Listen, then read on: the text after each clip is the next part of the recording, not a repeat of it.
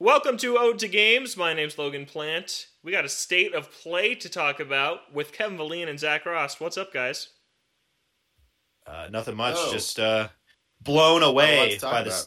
by the state of play stuff. Crazy stuff going on in there. The state of play is maybe it's not great. Maybe we're not in a great state of play right now. But for all the complaining from last week's Nintendo Direct, this thing sure makes that event look a lot nicer in hindsight. I think that not necessarily just because of the volume of games shown, but Sony still just doesn't have this cadence down of the format of how a Nintendo Direct style presentation works. You look at the lead off game in the Nintendo Direct and it's always something big, or it's usually a Smash character, which is a huge deal. And here it's like 5 minutes of going over what happens when Crash 4 comes to PlayStation 5. And it was like 3D audio, haptic feedback. And it's like, we know this is what the PS5 does. These things aren't a surprise. So to start things off, I thought that was a really weak way to introduce the show.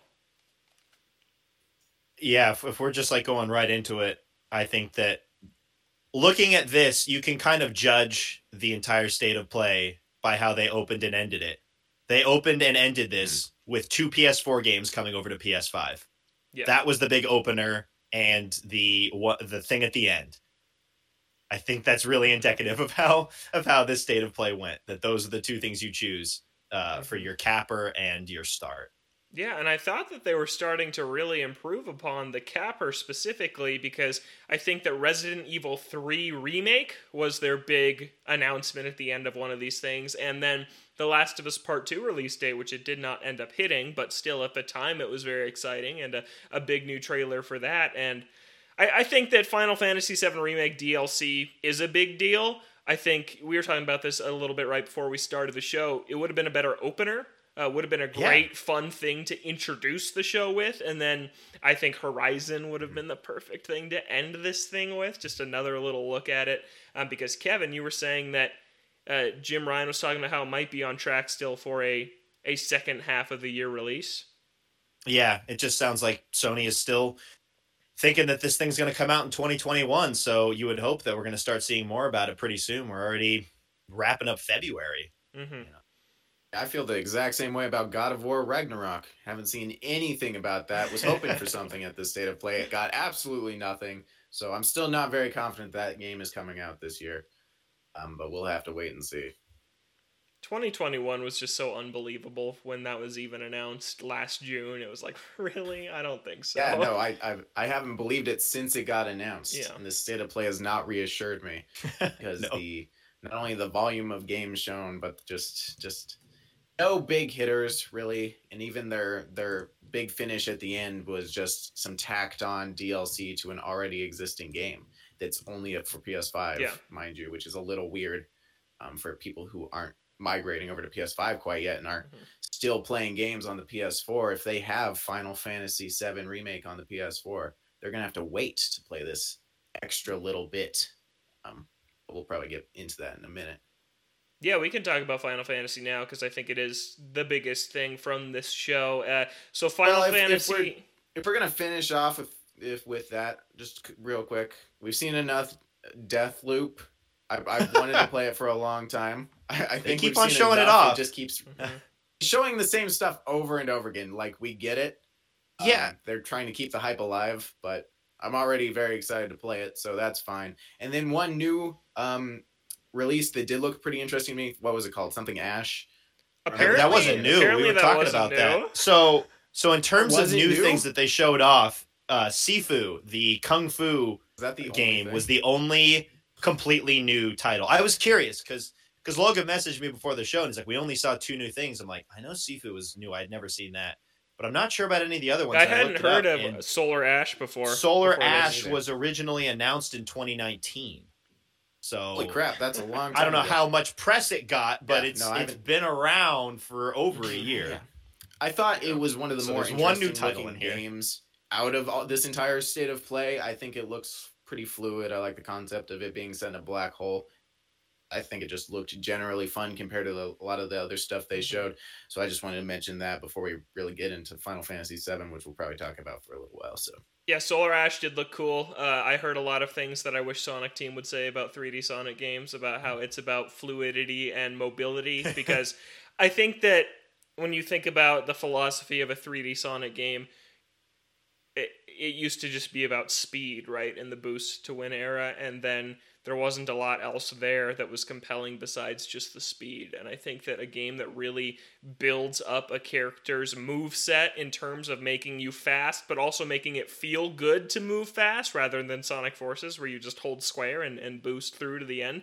I think like all the stuff I heard there was what I want to hear from the next 3D Sonic game, and that has me interested in Solar Ash, just because it did remind me of an ideal future for 3D Sonic, even if I don't think it's what we're gonna get. Looks like they actually build the levels around the speed without it just being one railroaded pathway to the end. You know, flying through this area with all these clouds. They showed the dragon off and platforming on that. It does look interesting. Nice art style too. Out of the games in here, I think it definitely stuck out. They showed more Returnal. I mean, we hadn't seen.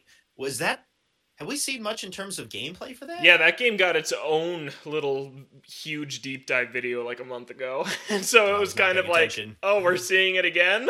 Yeah. That makes it even worse. I didn't even realize they did that. I feel wasn't like super we heard a lot about crazy. It looks fun for what it is. I don't know, just the style of game. I feel like I've seen it before. A lot of the themes, I'm sure they're going to do some new things with it, but a lot of the themes of like, oh, you die and you come back again. I mean, we had the same thing with Deathloop. Like it's and Sifu, and then roguelikes as well. And literally, Sifu does that too. When you die, you like wake up as an older, more skilled fighter. Oh, that's what that was. Yeah, I got confused. I read up. But on even beyond those, I feel like that's just. I feel like that's just been a lot of games recently, roguelike games, where it's like keep on going and doing it again. I feel like I've been seeing it everywhere. And I guess for me personally, that's not a gameplay style that I'm super interested in. So that's fine, but it does kind of blend in a little bit. But for people who are excited for Returnal, that was in there. Yeah, not Kena, Bridge of Spirits. I know that Logan, game you're looks pretty interested amazing. In that. Yeah, that one caught my eye back on the June PlayStation 5 showcase when they revealed everything, and a lot of these were actually just repeats from that, which was a point I'm going to bring up after this. Basically everything is. Yeah, and it looks so much like a Zelda game. If you forgot, this is developed. It's a first-time developer. Ember Lab has never made a game before. Previously, they made that A Terrible Fate YouTube video, which has like millions and millions of views, and it's like a cinematic animated retelling of a lot of Majora's Mask's story beats with the mask, and so they clearly love Zelda, and I can see that in this game, and I think it looks gorgeous. I'm super excited to play it on PS5. I actually didn't watch much of this trailer because I feel like I've seen enough and I'm ready to just go in blind. The big disappointment for me was this isn't coming until August 24th, when the story from June through December last year was it's coming out. It was supposed to come out in 2020. It was supposed to be a 2020 game in December, I think. And then it got pushed and like, you'll be playing it by March. And so I was like, are they going to drop it today? And then the August date showed up. And that was kind of a gut punch when I was expecting to play this thing within the next month. But I thought it looked absolutely gorgeous. The style just looks beautiful. It looks like a Pixar movie within a game. I love how it looks, and the gameplay was one of my bigger concerns, and from what I did see in this trailer, it looked like she had some pretty cool combat moves, which I'm excited to try out. But yeah, this one, it's a $40 title too, not a full 60 or 70, which is nice. But yeah, I am a little concerned because it is a studio's first game, so maybe it will be a little rough gameplay wise, but I'm excited to see what obviously a team of Zelda fans was able to do on PS4 and PS5. Man, just looking at that, it is impressive that that's their first game. Looks real good. Yeah, visually it is stunning. Yeah. But Kano Bridge of Spirits was one of the things in that June showcase, and so was Oddworld Soulstorm, and so was Returnal, and so was Deathloop. It was just a repeat, and I feel like we didn't learn substantial things about the games that were shown. Returnal, they did a little more of a gameplay deep dive, but like Deathloop was another cinematic trailer. Kena was pretty much a cinematic trailer with some gameplay snippets. Oddworld, we learned some more about the gameplay. There was some VO about what you're actually going to be doing platforming wise, but it just felt like a rehash. And I'm like, why in a week after a Nintendo Direct, a day before a Pokemon Direct, why was now the time? I thought they were going to have something more to say than what they did. Yeah, and going back to thinking that Sony just doesn't have the format down as well as Nintendo does, I feel like those deep dives that they did really kind of make the show drag. There's a time and a place for those. There really is. I feel like Nintendo does a good job of that with the Treehouse events that they do, most notably with E3, where they show you the sizzle reel of all this stuff and all these trailers. And then if you want to see more on the game, then they've got the Treehouse events later that show a deeper, in-depth look at some of the games that they showed off. But let's say you didn't care so much about maybe Crash Bandicoot or Oddworld or something. You're sitting there while they're talking about the concepts behind this game and what you're going to be doing for maybe 5 minutes. Yeah. And you're just kind of sitting there. And then when there's not too much of a heavy hitter really at all in here, it makes those minutes drag even longer. No shade to the games being shown off and talked about, but I feel like those would be better suited for their own things after the show. Because if you just had a show with trailers without those deep dives, it probably would have been 10 minutes shorter. Mm-hmm. Yeah, and Nintendo did a really good job of it in the partner showcases too. I remember, Kevin, you and I watched one together when they ended up showing off Monster Hunter Rise for the first time, and they were like, hey, we're going to have 15 more minutes on Rise and stories after the rest of the Direct. Right. So it's like, if you care, stick around, but if you don't, we're not going to make you sit through it. They actually did a similar thing in the most recent Direct with Bravely Default 2. They were like, hey, there's a new final extended trailer for Bravely Default right now on Twitter, on YouTube. Go check it out if you care. But they didn't sit there and play the whole 4-minute thing for a game that we've already seen a ton of. So, yeah, it's just about pacing and also announcements, because they showed off Knockout City, which was just in the Nintendo Direct last week. And just the games that were here, either we knew a lot about them already, or they weren't that enthralling, or we didn't learn anything significant new about them. So it just wasn't a very good presentation. No. Yeah. But we should talk Final Fantasy? Yeah, we should talk more about Final Fantasy VII Remake Intergrade. Great name, by the way. Perfect. And it's only going to get Rolls off worse the because tongue. they're also doing a bunch of mobile games that tie in the stories, and it's going to be Kingdom Hearts mess. Yeah, Good stuff. It's getting there, which is, I think, on our Absolutely. spoiler cast, we talked about that's what we really didn't want to happen. But it Here it could is. happen. But Intergrade is coming on June 10th. It is a PlayStation 5 port of Final Fantasy VII Remake. It is going to have the standard stuff, 4K if you want it, or 60 FPS if you want it. They're adding a photo mode. They're adding a new difficulty level. They're adding some other quality of life improvements. But the big thing is they're adding a new story episode starring Yuffie from the original Final Fantasy VII. She does not appear in the remake. She comes into the story after you leave Midgar, which the remake Part 1 does not touch upon. But this looks like a completely original story. Unclear so far, but to me it's like, what was she up to during the events of the remake is what the vibe I get from it. It looks like a new character also in there. They had some cool combat where, like, I think his name is Sonon, I saw, and he was like flipping her around and he would like chuck her at enemies and she would attack them. So some new gameplay concepts there, but I was pretty excited to see some new DLC coming to Final Fantasy VII Remake. I did not expect that. I thought they would just go heads down on Part 2, but getting this little chapter in between, I think, is going to be a nice appetizer for what's still to come. Yeah, and probably gives them a better reason Absolutely. to charge $70 for the next gen version. Although, cool thing, I really didn't expect them to do this. Free upgrade for PS4 people. Now you have to pay extra for the extra story content that's going to be coming along the way. But in terms of just getting your version to the PS5 version, that's free, which is real cool. And as of now, it And they doesn't did seem show like the DLC is on PS4. I'm not 100% sure if that's the case. Okay, yeah. But it seems like a PS5 exclusive. What's it looking right like now. right now? Yeah, Yeah. we'll probably say know. that? I was more. going to say that they did show off a lot of the PS5 versus PS4 comparison graphics and the added textures and just the 60 frames. It all looks very good. So that free upgrade is definitely going to be worth it if you do decide to bring it over to your next generation console.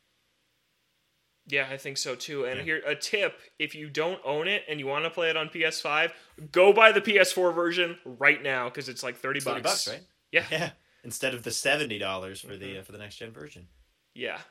Which is $70. I thought that PS4 games going to PS5 were going to remain 60. Like Hitman 3 is a cross-gen game and it's 60. A lot of cross-gen games are still 60. So I was a little shocked to see that this upgraded version was going to run 70 of a game that's already I feel like it is that extra content that made them think, okay, this will be fine. Mm-hmm. We've got new story content in here that is specific to the PS5 version. It was coming to the PS4 version, which I'm pretty sure it's not. Mm-hmm. I feel like they may not have been able to get away with it as easily, but if it's new content that's only available there, I feel like people will be more receptive to the $70 Yeah. or the $90 if you're getting the digital deluxe version or whatever. $90. Yeah. But I'm excited about this. I think that the thing that's less exciting is that there are a couple of mobile games. One of them is going to be a Final Fantasy VII Battle Royale, and one of them is going to be a retelling of the entire anthology of Final Fantasy VII, the original, the companion games like Dirge of Cerberus, and even the movie Advent Children is going to be playable in video game form. And it's a monthly chapter episodic thing on mobile. Really, really weird. What do you guys think? Yes. I'm honestly not that opposed to it. It is more of a traditional remake for a game like that. It plays exactly the same. It's just updated graphics wise to fit mobile, 3D character models with slightly more detailed backgrounds. But the thing about it is that I don't know how much it's going to cost, but having it in bite-sized pieces going through this entire anthology doesn't seem like that big of a deal to me. It's something that more traditional Final Fantasy VII fans can get behind if they're not super feeling the remake. And the fact that it makes a video game version of previously like the movie Advent Children is bringing that and is combining the whole anthology of the entire story. I think that's pretty cool to have the entire collection of all the story in one place. I like when they do that, especially when it gets so convoluted like these Square Enix games tend to get. I think I'm personally going to check it out. And they're also bringing Dirge of Cerberus, which was like a PS2 spin-off focusing on one of the side characters. It's a lot. And Crisis Core, which is a pretty pricey PSP game, and no, it's not playable anywhere else. I think it's love too. One of the more popular PSP games in general. So it's very exciting that I think they're all coming into one place. I didn't think it looked too terrible. I don't know how it's going to play. I didn't super look into it, and you would think it's a lot of content to be released episodically. I'm not sure how that's going to pan out if they're just going to do Episode 1, Final Fantasy VII. Episode 2, Crisis. I don't know how that's going to go. Or Episode 1, the first 10th of Final Fantasy, and then it goes for like 5 years. I don't know. Do it, make more money. Keep exactly playing for longer. Then it's like $10 a pop. Like, oh, that'd be terrible. But that's mobile. You will see. Yeah. We'll see. I think the idea is very interesting to try and tie all these games back together. I mean, who in the world, besides super dedicated fans, can keep up with all the spin-offs and stuff? I think it's a cool idea to have it all in one place. But the fact that it's on mobile makes me have absolutely no interest in it. I'm sorry. I have absolutely no interest in mobile gaming whatsoever. And so all of this stuff to me is just stuff that I'm never going to play. Yeah. What if they brought it to Switch? I'd give it a look. I mean, a lot of the older traditional JRPGs that get ported over, I feel like are the mobile versions, and then they bring them over. So I could see it coming to Switch and something if it's once it's all done, once they have all the updates out, and then I maybe give it a look. But I just don't have any interest in playing games on mobile, specifically a game like that. I feel like the most I'd go for on mobile is some sort of puzzle game to just eat time away. I don't know. That's just me personally. Yeah, they also released the Final Fantasy 15 Pocket Edition, which was for mobile. That came to Switch, so I could see it coming to Switch eventually, and I think that would be a really good place to play it.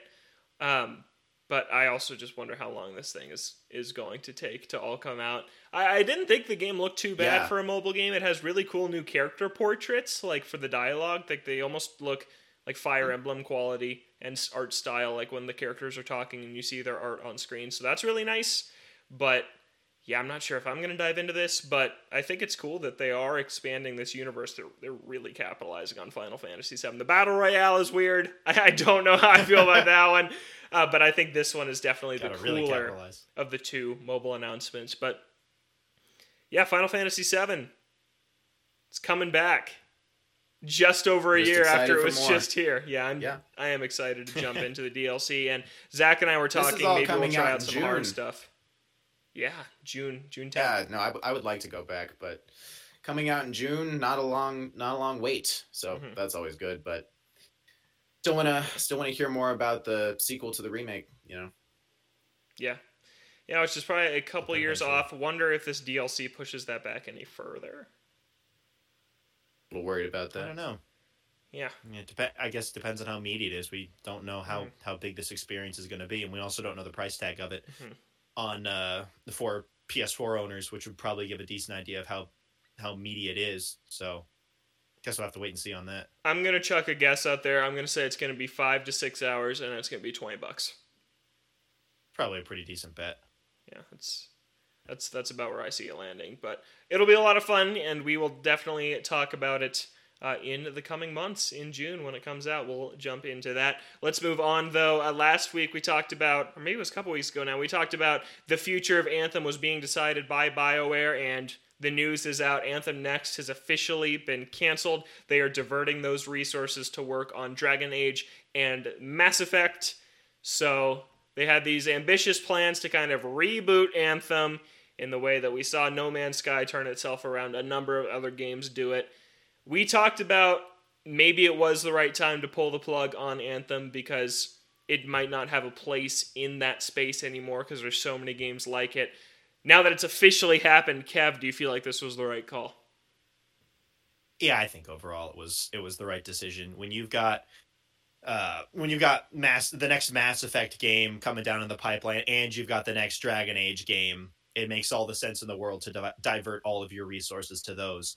If you take a look at like No Man's Sky, that was all that studio had at that point, and I feel like it was in their best interest to try and do good on that and try to bring that thing back. But when you have two other extremely high-profile projects that you're working on after two high-profile failures, I feel like it's a much smarter idea to just move on from Anthem, just forget that happened, and then move on to these next games and make sure these hit, because these are very important games for BioWare. But I do also see the side of it that it just sucks that this game came out, people had high hopes for it, and it just wasn't what people wanted. And then they promise all of these things. That's why you always got to be wary about the roadmaps that some companies put out when their game comes out. There's no guarantee that stuff's ever going to come out. And for Anthem, nothing came out. And I think that's what really sucks, is that they had all these plans for it. And besides some bug fixes when it first came out, none of that other content ever made it in there.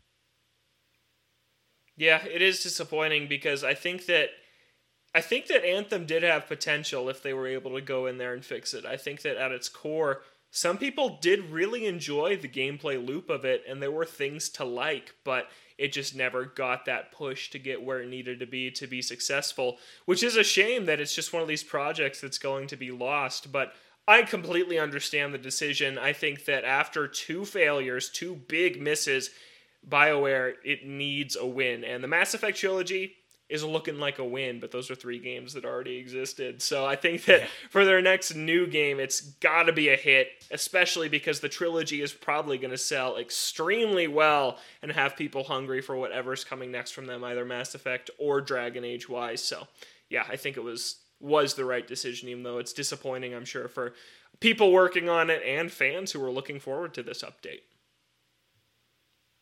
Zach, any thoughts?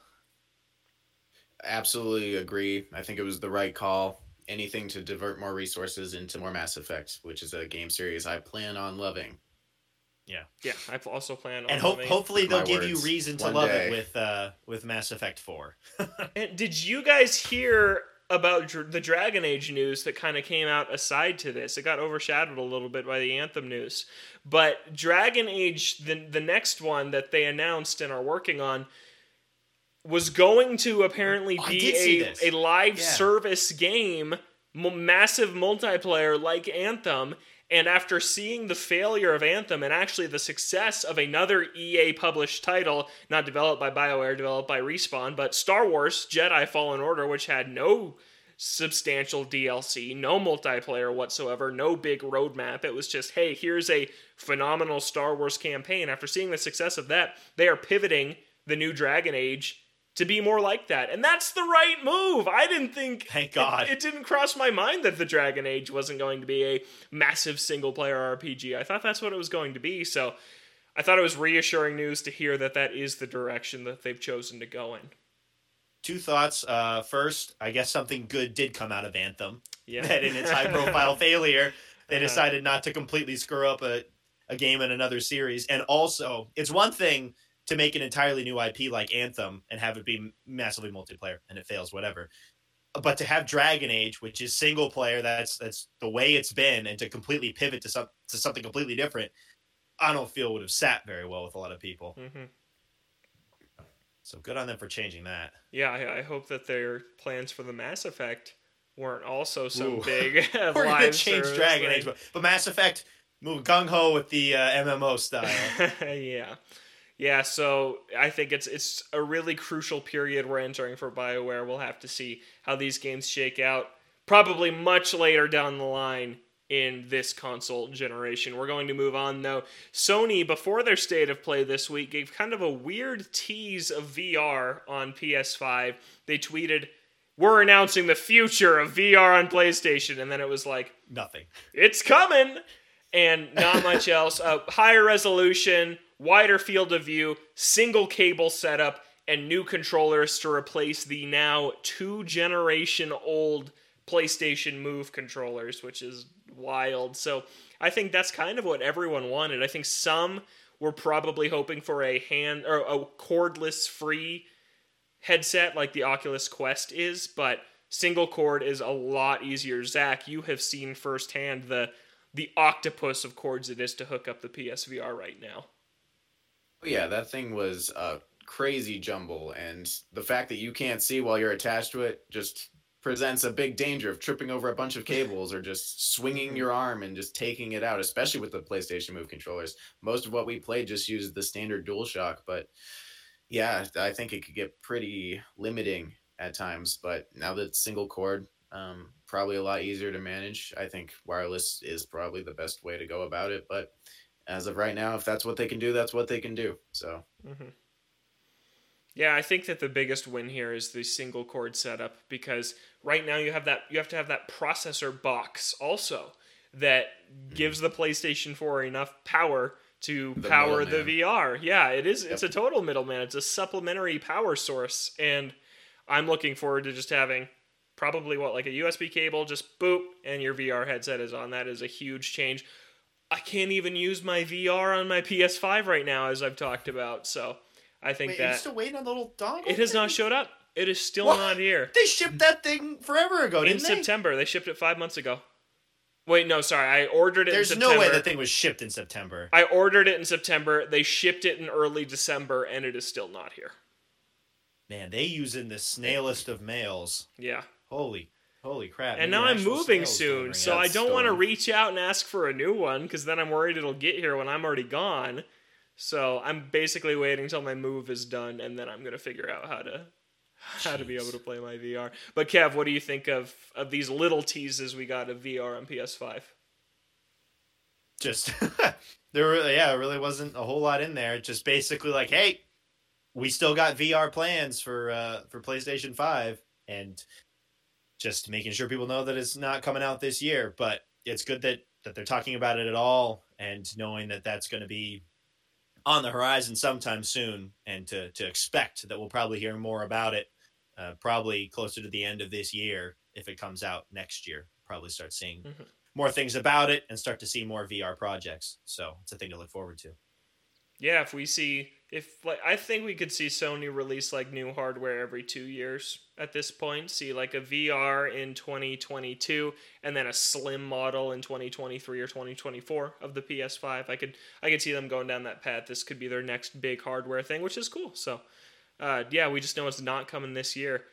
I'm curious to learn more. I assume it will be backwards compatible with all current PSVR games, which would be a big deal because You would hope so. Astrobot and higher resolution and a wider field of view would be just amazing to play. So I'm really hoping that it is backwards compatible. I don't That's your see top why it wouldn't be. VR game? You can't think of any other VR game you would rather play? I can't. I can't Okay, think just- of one that I like more than Astrobot. Yeah. We got one last piece of Sony news here. It's their free game initiatives coming back. Last year, if you remember, in April, they gave away Uncharted, the Nathan Drake collection, for free, and Journey also was free. And it's coming back for the next few months, starting in March, running through June. And the first game is Ratchet and Clank, which was already a PS Plus game at one point, I believe. Was, yeah. And it's also available in the PS5 PS Plus collection, if anyone missed that, who now has a PS5. So there has been a chance to get this for free, but this is a no strings attached permanent add to the library. It doesn't get taken away if you don't subscribe anymore. So it's cool to see this coming back. I think it's a cool promotion, and obviously it's marketing for Rift Apart, which is coming out in a few months. Yeah. Now, is there a way to like? Because I already claimed the PS Plus version. Is there a way to claim this one that's not tied to Update PS it. Plus? Oh, I don't know. Yeah. That's a good question. Yeah, we'll have to look into that because I hope if it's so. locked 'Cause behind I PS want that. Plus and we don't have the option, Yeah. Because I'd much rather have the one that's not tied to PS Plus than the one that is. Mm-hmm. But absolutely. I guess I'll be checking that out next month. Yeah. And then, Kevin, you added here that Stardew Valley is getting a board game. You want to tell us about that? Yeah, so there was just a video that popped up a couple of days ago when Eric Barone was talking about other projects in the Stardew universe. I don't know if I was really expecting a board game version of Stardew Valley to come out, but it's been announced for $55, and just taking a look at some of the components of the game. It of course is heavy inspiration from the actual game. You've got villagers to woo, you've got crops to grow. The goal of the board game is to get enough bundles, finish off the starting bundles. I haven't taken a look completely through the rule list, but there is a PDF of the rules online if you want to peruse through. But it definitely looks like it evokes a ton of the spirit of the original game. And a quote from Eric Barone was that he wanted it to evoke the kind of long nature of Stardew Valley, so he wanted it to be easy to learn, but very, very complex as you get further into it. And from what I'm seeing, there is a lot of things that point to that. You've got also like buildings, you've got the mine to go and do. It seems pretty expansive for a board game. So only shipping to the US right now, so I'm not going to get to play it for a while. But it's something that I want to keep my eye on. I think it sold out really quick, but they're going to try and do another printing of it. But really cool, and it seems like Stardew Valley can translate to a board game pretty well. Nice. Yeah, that is a pretty cool game to get a board game adaptation. I think that's pretty neat. Yeah, so I hope when it comes out, people play it, and it's fun to play. Yeah. And then last piece of news here. This one we're going to spend just a few seconds on because we're recording late Thursday night, and there's a Just missing Pokemon this. announcement early Friday morning, so we're just Of missing course. this. We don't know what it's going to be. Let's make some last-minute predictions here so we can revisit and see if we are right a week from now. Let's go, Johto. Let's go, Johto. Kevin, Diamond and Pearl go, remakes, Johto. and they will ultimately disappoint me. are they going to be Let's Go Is- remakes? Of Diamond and Pearl, I don't think so. Okay. I think, if they're going to do Let's Go, it'll be Gen 2. Okay, I'm going Let's Go. What were the Gen leaked 4. names? What were the leaked names for the Gen 4? Were there leaked Like names? Shiny Pearl? No, we came Or is up that with just the names you names. came up with? Yeah. Oh, I feel like there were leaked. I feel like I saw leaked I don't names know. somewhere. I want it to be what Radiant Diamond and Shining Pearl or something like that. Yeah. You got Shiny Let's hope it's Diamond and Joseph St. Cloud. The two greatest games of all time. Star of the Diamond yeah. and Pearl remakes. I think it's either going to be Let's Go Gen 2 or remakes of Gen 4, plus Pokemon Snap stuff. But Just a bunch You'll, of apps. when this And episode goes up, Pokemon you'll already Unite. know. Pokemon Unite, probably the MOBA yeah, that they announced. 'cause Pokemon people- Sleep, which has been absent for quite a while. Sleep. Yeah, Pokemon Sleep.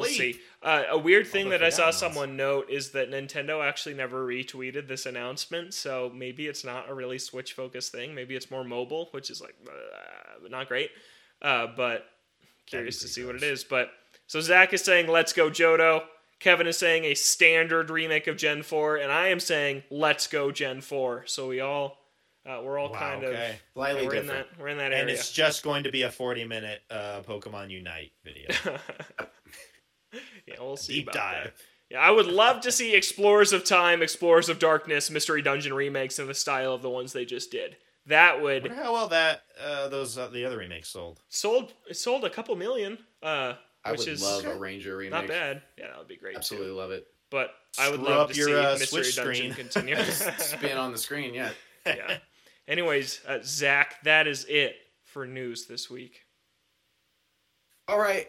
Well, now that we're done with news, I guess we have to talk about the games we've been playing. And I guess I should start since last week I finished off the show by saying that I would have beaten 2 games by How did this Red week. Dead go? I did. I beat Red Dead. It was great. Right at the end. Just kidding. I haven't even started it. Haven't touched it. Haven't even looked at it. I haven't beaten 2 games, Dang but it. I did beat 1 game, which is almost 2 games.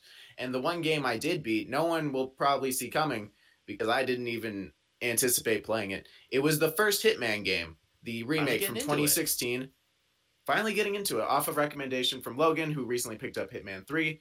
So he's been talking about it a lot. So in the back of my mind, I'm like, I love stealth games. Time to play some Hitman. And I was perusing my collection of PS Plus games, as I tend to do occasionally, and realized that at some point the first Hitman game was free on PS Plus, and that I picked it up and didn't realize it, which I think I've done a lot with a bunch of different games. But That's a lot of PS Plus games. there are a lot, 2 every month. So I downloaded it, decided to just plow through it. Took me 2 sessions. These Hitman games, the remakes, are all episodic. They have about 6 episodes apiece. The first one, each episode, different level, took about hour and a half each. So came in around 9 to 10 hours, I think, which is the average was around 10 to 11 hours. So overall, I actually very much enjoyed this game. I think as a sandbox stealth game, it stands out. I think a lot of the level designs were really good. There was only like 1 level that I wasn't a huge fan of level design wise. And the structure of you usually get 2 assassinations per level. And then this one specific level had 2 assassinations and then like a task. And the task was very annoying. So that level, not great, but most of the levels very beautiful, and they all were very unique and stood out in not only the ways that you could perform these assassinations, but just the structure of the levels. There's a lot of layers, and the options are very good. And for someone who's more into exploring and finding their own path of doing things, it is good in that. But if you need more of a structure, it actually gives you a list of some of the more story-oriented assassinations you can take, and you can actually waypoint the first option of every quest. So if you need help on every path, it can send you in that direction. So that's very good for people who don't want to just walk around until they accidentally start a quest or overhear a conversation or something like that. I tried to do that for most of the levels. I didn't want to just set a waypoint and follow that path. I wanted to discover my own things because I thought that was a more entertaining way of doing it, is actually stumbling across these different paths and different ways to go about it. So and I tried to do story assassinations for every character because those are fun. It's not fun to just run to the guy, shoot him in the head, and run to the exit, which I assume would be very difficult to do given the amount of guards on every level. But I've seen people do it on the internet, so you never know. Its own game in itself. Exactly. It's just a race Right. against 1,000 guards trying to kill you. So this story, the way it was laid out, since it's episodic, you would get 1 level and 1 small cutscene, and it was that for the entire game. I didn't really care about the story. They rebooted the series, so I don't think it's connected at all to the PS2 games, No, which it's I not. played a bit of in my younger days. Don't remember any of the story. Pretty standard, he's an assassin. He works for an assassination company they're feuding with another assassination company, and now there's assassins. I don't know. It doesn't matter. Yeah, But, skip it. That's not what's good in skip it, Hitman. yeah. It's just a very fun stealth-based game, and stealthy sandboxes are so good when you get the options. Just go about it. So overall, really enjoyed it. Definitely want to move on. Hitman 2 is currently on sale, so I might just pick it up for $18. The thing about Hitman, it's weird because if you just buy Hitman 3, you can play levels of the first 2 games in that engine, but I already had Hitman 1. I don't know. There's a lot of backwards compatibility with these games. It's confusing. I think I might just go through them as they came out, play Hitman 1 in the style of Hitman 1, Hitman 2 in the style of Hitman 2. I think Logan's just going to play them all in the style of Hitman 3, which if I ever beat the level slightly I'm better on experience. right now. Yeah, Working Logan on that, is huh? still stuck on the level, Yep. and he wants my help. I do. I don't know, I'm not much of a teacher in terms of video games, but you never know. I may be able to guide him through it. And then other than that,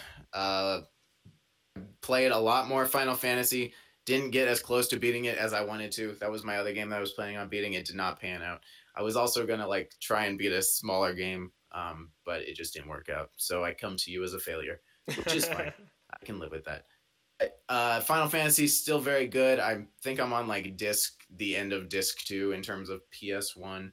It got divided. All those games got divided up into discs because they're so Huge games. so big for such a small console. But still enjoying that. Not a whole new to talk about that. And then in terms of have we talked about GTA yet? No.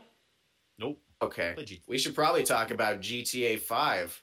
Yeah, I think we played online played- for the first time in a while. Yeah. So we got together and we played GTA 5 online together at my behest. It was my idea because the game was on sale and I bought it. And I was in the mood to play GTA 5 online multiplayer for whatever reason. So what were your guys' experiences? Good, bad? I know I did a lot of winning. That's whatever. Just what do you guys think about the game? Logan, did you ever? You didn't. I mean, because your first experience with GTA 5 was recently playing with Zach, so you Yeah. never played the online mode. Yeah, I've never played GTA 5 until last year, where I played 8 hours of the campaign and then online with you guys last week. That was it. What'd you think? It was fun. Yeah, it was a good time. I can see sinking just tons of hours in with friends.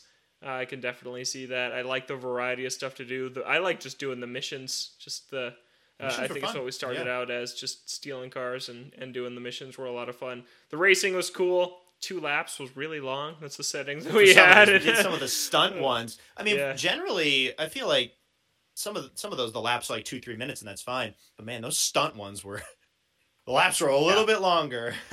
Yeah, but it was a lot of fun. And then, of course, just messing around in that world with other people was a good time. Yeah. We had to create another crew, and I had a previous crew from when I played on the 360, so it showed me my old stats from back then. I'm like, dude, it's you played for 7 days and 20 hours. Man, I played GTA Online a lot, and that's not even counting all the time that I spent on the story mode of GTA 5. Bringing back all the memories, whether you're doing the missions, whether you're doing the races, or whether you're just farting around in the open world. It's a ton of fun. And just finding new stuff to do. If you're going up to the top of Mount Chiliad trying to do that, and then you just get distracted because all the cops are trying to kill you, and then new stuff happens. I feel like you're... Zach and I faced Plans off always in a change, one-on-one duel. Yes. for an hour. So there's this death match option, which is just first to 5 kills wins, and then Logan thought he could challenge me and get away with it, and I just wiped the absolute floor with him, and he was embarrassed, so we had to stop playing afterwards. But I thought That it is was a not really good what time. happened. That's how do you remember? Zach's got all the advantages after dropping 800 hours into GTA 5 in the last week. It was a little in my favor because I killed him we were fighting on the side of I the went up mountain, and I killed 2-0. him. I went up 2-0 for the record. Yeah. So Logan was up 2-0, and I was like, I gotta take this seriously. So I got It's a kill on real him. now. And then he spawned at the bottom of the hill, and I had a sniper rifle. So before he could even get remotely close to me, I would just take him out. Yeah. That was a sweep after The that. tides turned based on my respawn point after my first The high death. ground is very important, Yeah. which we all know. Thanks to I episode thought it was 3, a very Prevention fun of the Sith. time. Exactly. Anyways, So I thought it was GTA 5 was a great time. Yeah. So That's fun. don't regret the purchase. Bought it on sale for $15. It's always on on sale. sale. Yeah. That's why like Um, 200 million people own that game. Mhm. Exactly. It So is many nice people. because it's kind of, since they're so deep into the multiplayer and there's so much to dive into, that once you buy the Ultimate Edition, it starts you off with a lot of cash and a lot of options and a lot of free stuff. So that's always nice when it doesn't restrict you when everyone else is so high leveled and has so much stuff. Last thing on GTA 5 before I move on. Just now going in, despite all the grievances I have with all the monetization of the extra content, at the very least, it seems like there's, at this point, a ton that you can do in terms of the extra missions that they've added and some like story content too. So despite the crazy monetization, I do appreciate a lot of the extra missions and things that they put in there. Yeah, it's cool. Yeah. All right. Logan, what have you been up to And this then week? one other You haven't played another game? one other brief thing moving into Logan. Earlier tonight, we tried to play Divinity Original Sin 2, a game that we have played for nearly 20 hours. Yeah. Mhm. And we had a network connectivity issue where Logan couldn't invite me to our world. He did some online research, found out that this just happens. I think it happened almost exactly 1 year ago, and the servers were just down for a day before I think they fixed them. Yeah. So we're hoping it'll work. They better soon. fix it. I really, Oh, if they don't fix it, I'll be devastated because we have put a lot of time and effort into this world. So a little worried about that. If anyone from Divinity or Larian Studios is listening, get on that. yeah, get on it. Yeah. So instead of playing Divinity, we bought Ultimate Marvel vs. Capcom 3 for $10 on sale, which is a PS3 game that got brought to PS4 in 2016. I've never played a Marvel vs. Capcom. It plays like a Street Fighter game. It's very jumpy. I love the comic book art style. A good cast of characters. It starts you off with all the characters, and apparently some of the previously paid for characters on the PS3. Yeah, all the just come with DLC game characters were just in it. Yeah, which is cool. So I thought it was a good time. We didn't play a lot of it. We just dove in to check it out because Phoenix Wright. Logan had some good Right, memories. he He is loves in there. Phoenix Wright. Only fighting game Phoenix Wright will ever be in. Oh, Oh. devastating. Yeah, just a little bit of that. So that was a good time. But yeah, Logan, what else have you been up to this week? So I've been in a bit of one of my ruts lately. Just nothing has sounded that intriguing to me. And after Splatoon 3, I've actually gone back and been playing a lot of Splatoon 2, which has been a lot of fun. I've been playing the single-player campaign. I've never finished that one, and I finished the expansion. I finished Splatoon 1's campaign, but never 2, and it's good. I really like how it forces you to use different weapons. It's really good in its level design and how every level is tailored to whatever weapon it makes you use, and it just exploits all the different ways that you can use every weapon in the game. It's really cool.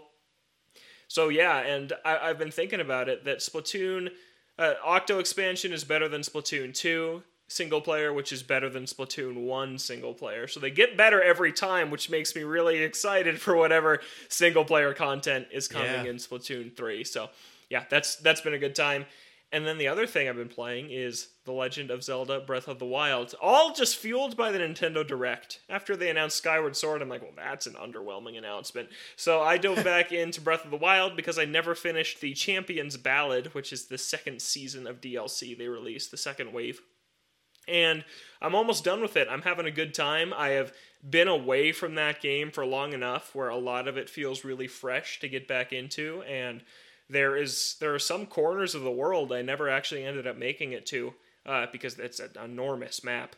So going back to that has been a lot of fun, also getting me hyped for both Age of Calamity DLC and for Breath of the Wild 2. And I'm excited to get the motorcycle because then I think I'll just keep playing once I get the motorcycle and can buzz around Hyrule in that. Yeah. So yeah, it's a lot of fun. I think it's so cool. I'm trying to get more creative with the combat because at a base level, it's mostly a one-button system. But when you see what some of the people on like YouTube do in the Breath of the Wild combat system, it's unbelievable how they exploit the engine to its max. So I've been trying to get more creative with what I'm doing, trying to like pit enemies against each other or use the environment to my advantage, and it's really fun to mess with that combat system. So yeah, I'm having a good time with it. Nice. All right.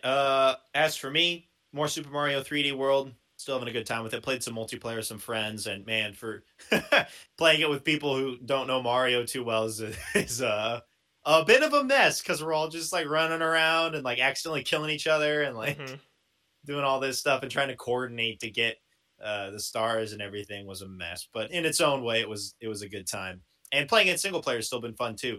Depth perception can be a little bit weird sometimes. I've had some deaths and some hits on blocks where I didn't know exactly where I was, but that's fine.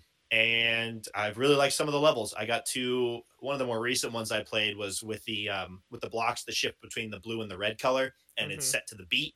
Yeah, I think that was the first level that I got to. I'm like, okay, this is actually really cool. Like the levels have been great, but that was the first one. We're like, all right, now they're starting to get really creative with the levels, and it's getting me more excited for some of the levels that come in later.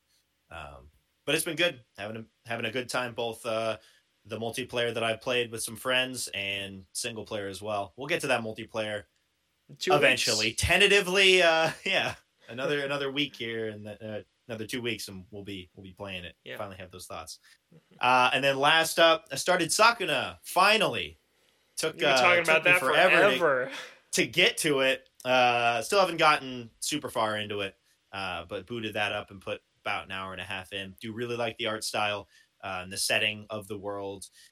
Going to this Isle of Demons and just having this quaint Japanese house on the top of a mountain and having to like jump off to go into the valley below and explore all of these areas.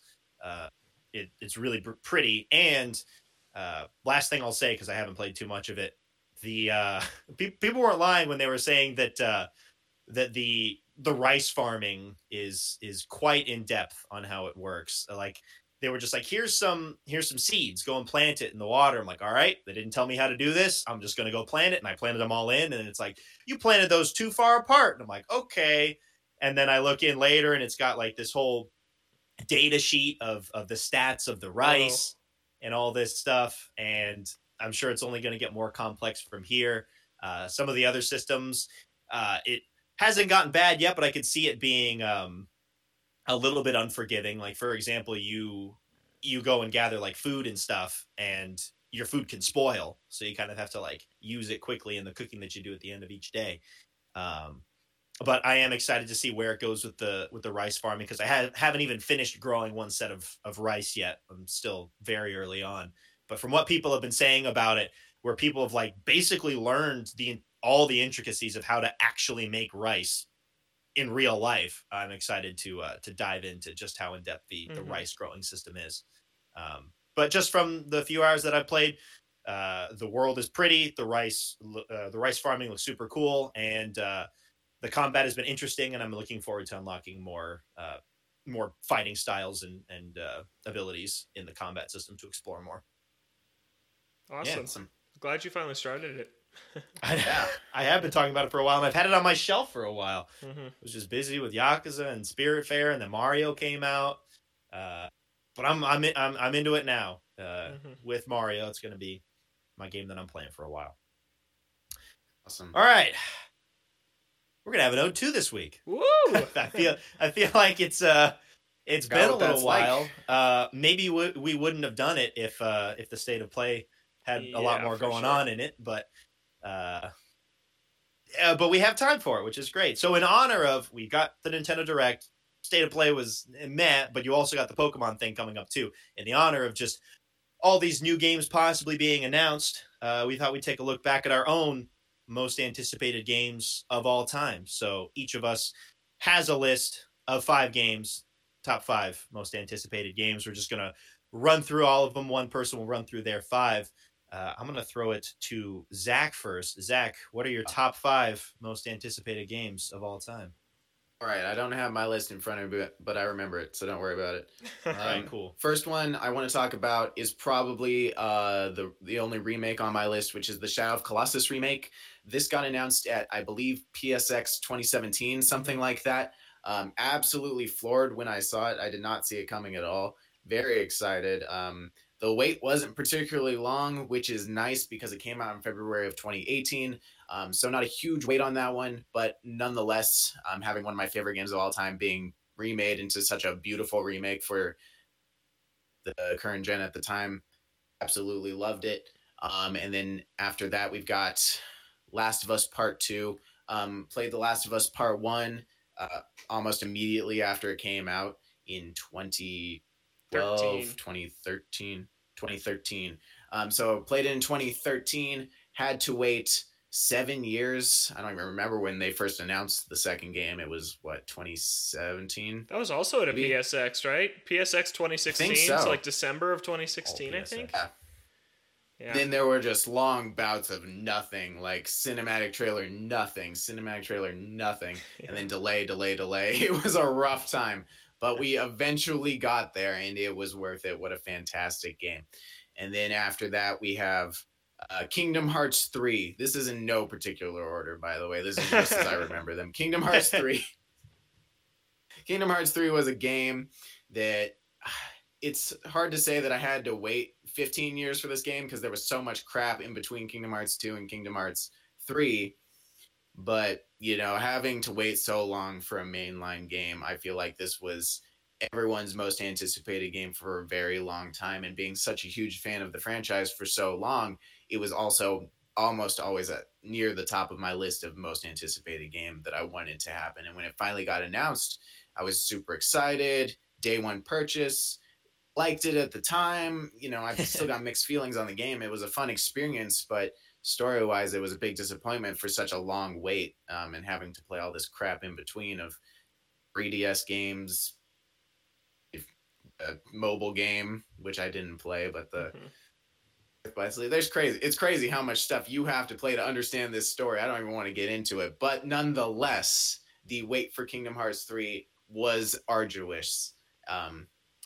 Not particularly worth it compared to a lot of the other stuff on this list. Yeah. And then next up we have, I remember one of them on my list. Okay, I'll just talk about this one because I remember this one. Uncharted 4 is on my list. Obviously, I played Uncharted 3 as I played the first two, and then Uncharted 3 came out very shortly after that in November of 2011. And then I had got up with the franchise and I was like, well, I played all of these in the span of less than a year. Hopefully they make another one. And then eventually they announced it, and same thing, bits of information, gameplay here, long wait. It was a 5-year wait. It came out in May of 2016 after delay. So similar to The Last of Us. Seems to be a pattern here with Naughty Dog. Exactly. They take their time. The long wait, absolutely worth it. Now my new favorite game of all time. So I would have waited however long for that game. And who remembers the last game on my Dishonored list? 2. I don't. I've got the list. Dishonored 2. Perfect. Is Yes. So Dishonored 2 came out same year as Uncharted 4. I think it came out in November of 2016. And the original game, I think, was like, it was all over the place because it also came out on PS4. I think it was like a 2013-ish game.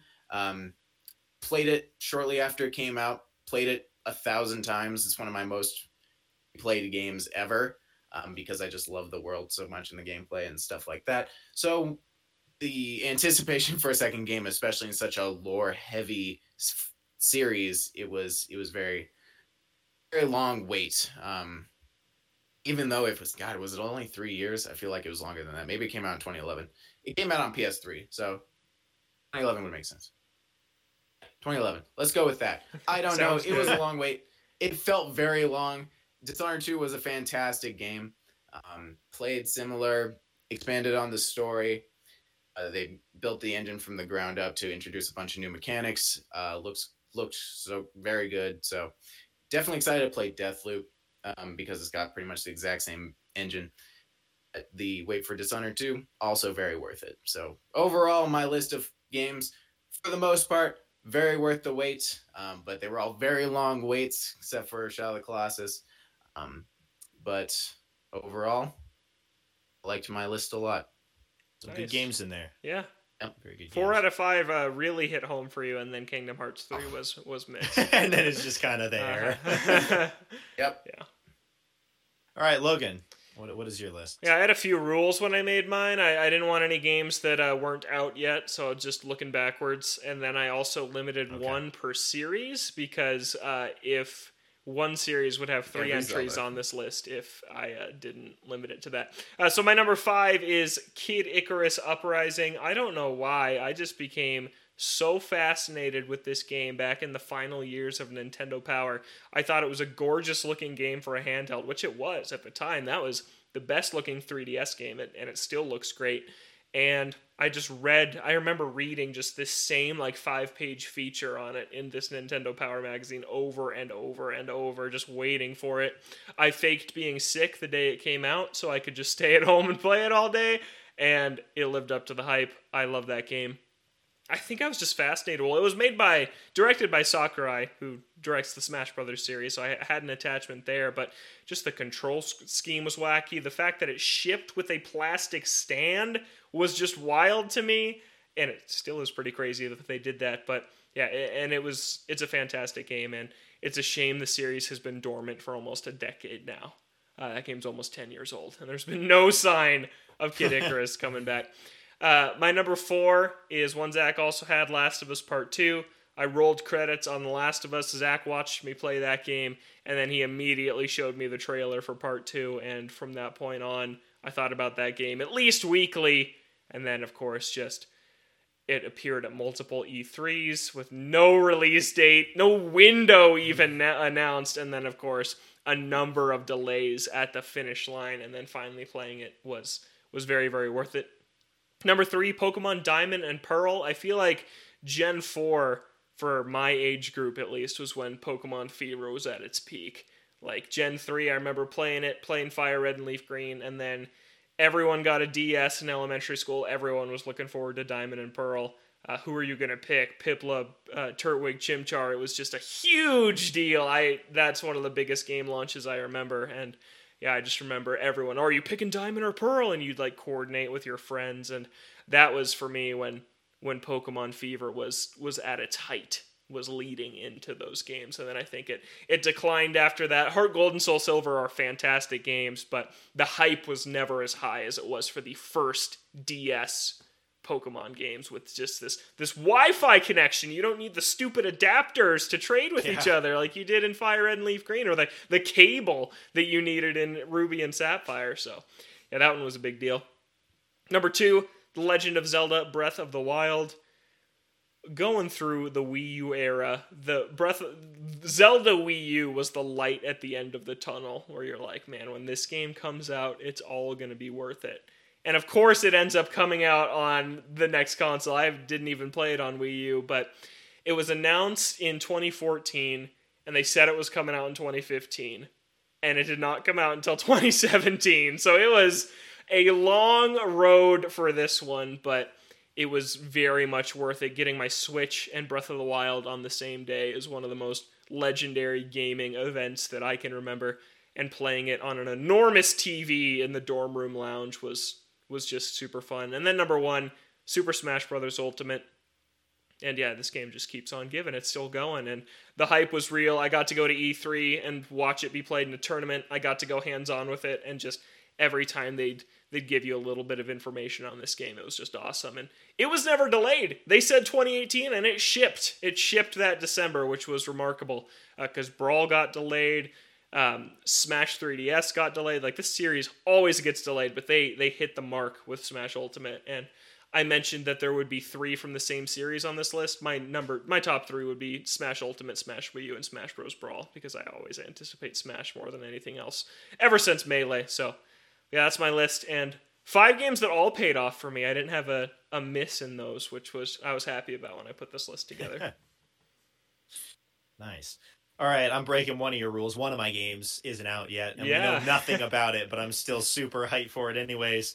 First one on my list, Diamond and Pearl, and I also put Black and White on here. Diamond and Pearl, it was the same way. I was in like 6th grade, and everyone was getting DSs. Man, that thing sold so many copies of the DS. But I would remember on there were some days where recess would get canceled because of rain or something. And so they let you do something in the room, and they had some computers in there. So we'd always go in and go onto the Pokemon website and see if there were any new things about Diamond and Pearl that were coming out, or any new information on the starters. I wanted Piplup super bad, and now I don't I think he's really bad because I don't like Empoleon very much. But just the hype and knowing that all of my friends were going to be playing it as well was also a big part of it. I think that's just like the perfect age.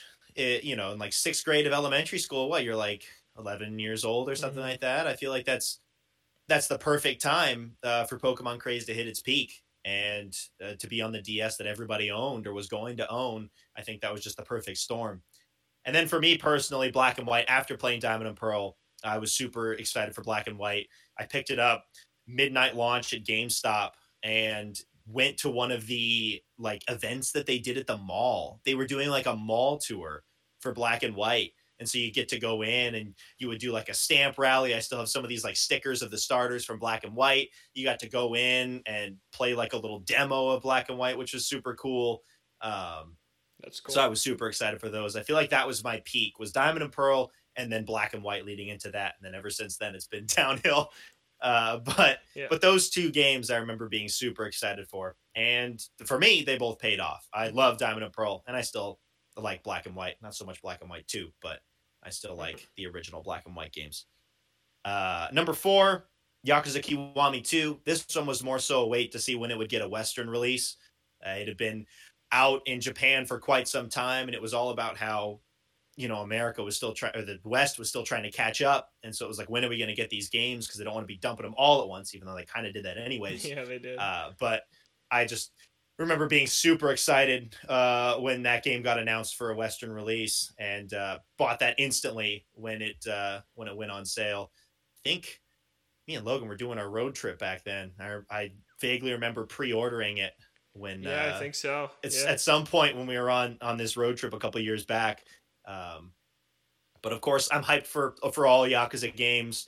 But I think after playing Yakuza 2 and loving it as much as I did, and seeing the Japanese footage of it, I'm just like, I'm ready for this to come out. And when it finally got announced, I feel like a lot of Yakuza fans, myself included, were super excited for it. Mm-hmm. Number 3 on here, Ni no Kuni 2.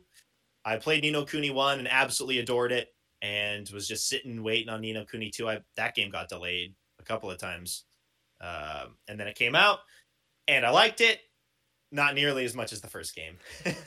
Ni no Kuni 2 is solid. It's a solid game. It's fine, but I don't think it has the staying power of the original Ni no Kuni. And the other thing I remember that for is that it gives, if you got the premium edition, it would give you this like paper craft. Zach, you were there trying to put that together. Yeah, that is like the hardest thing on the planet to build, like because you're trying to like little paper, like Japanese paper craft dioramas that are to get it like 3D, like very small, intricate, and they have layers to make a 3D image, and they are so complicated and fragile it was like, that if you're putting it together, the paper would like rip and tear, and you would like put in the next piece and the last piece would fall out.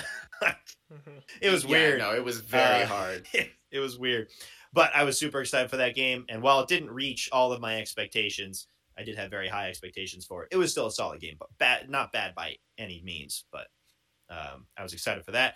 Here's my cheat. Saints Row 5. We know absolutely nothing about it except for the fact that Volition is developing it. That is basically all we know. But I absolutely adore the Saints Row games, specifically Saints Row 1 and 2. I'm really hoping they go back to those games, but I assume they're probably going to go off of Saints Row 3 because that's the one that sold the most. But I still have a soft spot for 3 and 4. But just so many memories of playing those games, and it's been a long time since Saints Row 4. You had Gat Out of Hell, but that was kind of weird, and it's still even been a while since then. So for so many years off, I'm excited to see what direction they take for Saints Row 5, because after 4, they kind of just like blew everything up basically, because that was just off in its own universe, and it was really hard to follow that up. Mm-hmm. So I'm curious how they're going to basically soft reboot Saints Row with Saints Row 5, but I hope it pans out because I love those games a lot, and I hope they bring it back to the style of Saints Row 1 and 2. And then lastly, Battle for Bikini Bottom Rehydrated. I remember when this was first announced, I'm like, this can't be real. Like, how in the world does the TV show tie-in game from 2001, 2002 get a remake 20 years later? Good. Like, so it doesn't happen.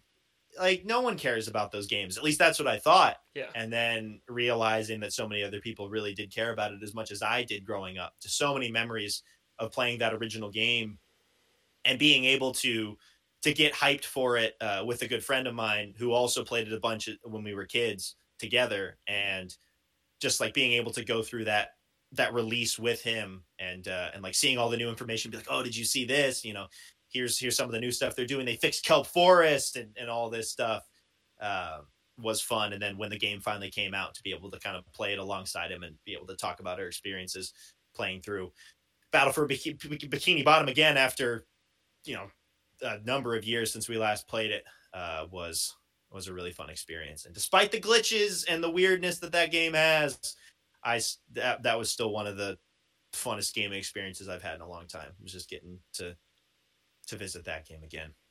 That game hurt me. I'm sorry. I hate that game had so many problems, because if they fixed a couple of those, it would have been totally fine. But man, those golden spatula glitches suck. Oh well. Yeah. Still a good game. Yeah, still solid. Still love that game. All right. Any final thoughts before we wrap this up? I think we've reached the end. Hoping to wake up and learn about some Diamond and Pearl remakes that just look gorgeous, but it's not. That is the best case scenario, is a Diamond and Pearl remake. Yeah. I won't talk about this too much because this will already be out when that's out. But I just have this like bizarre mixture of just excitement and dread, because I'm like, I love those games. I love those games so much. Yeah. And knowing where Pokemon has been the last number of years, and knowing where I've been with Pokemon the last couple of years, I'm just like, this game isn't going to hit, is it? Yeah, probably not. After Omega Ruby and Alpha Sapphire, which I like more, and hit. It didn't hit. I like Sapphire the most, and it didn't hit.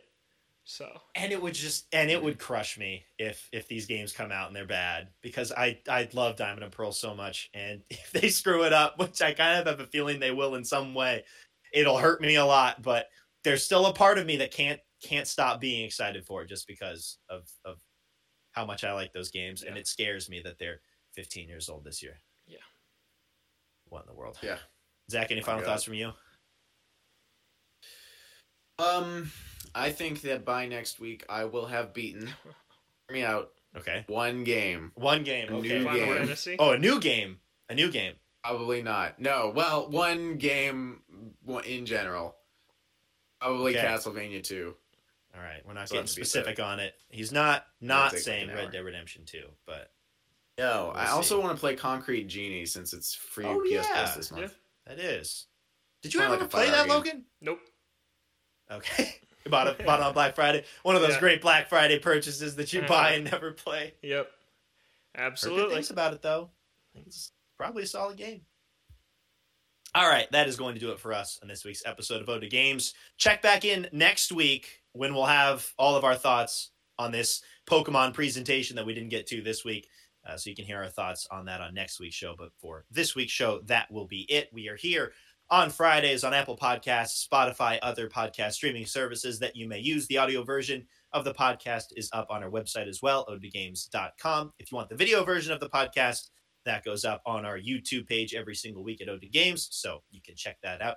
If you're interested in the video version of the podcast, you can check us out on Twitter, Ode to Games, Twitch, Ode to Games as well. You can send an email to odegamescast@gmail.com. For Logan and Zach, I'm Kevin. Thank you so much for listening, and we'll catch you next week.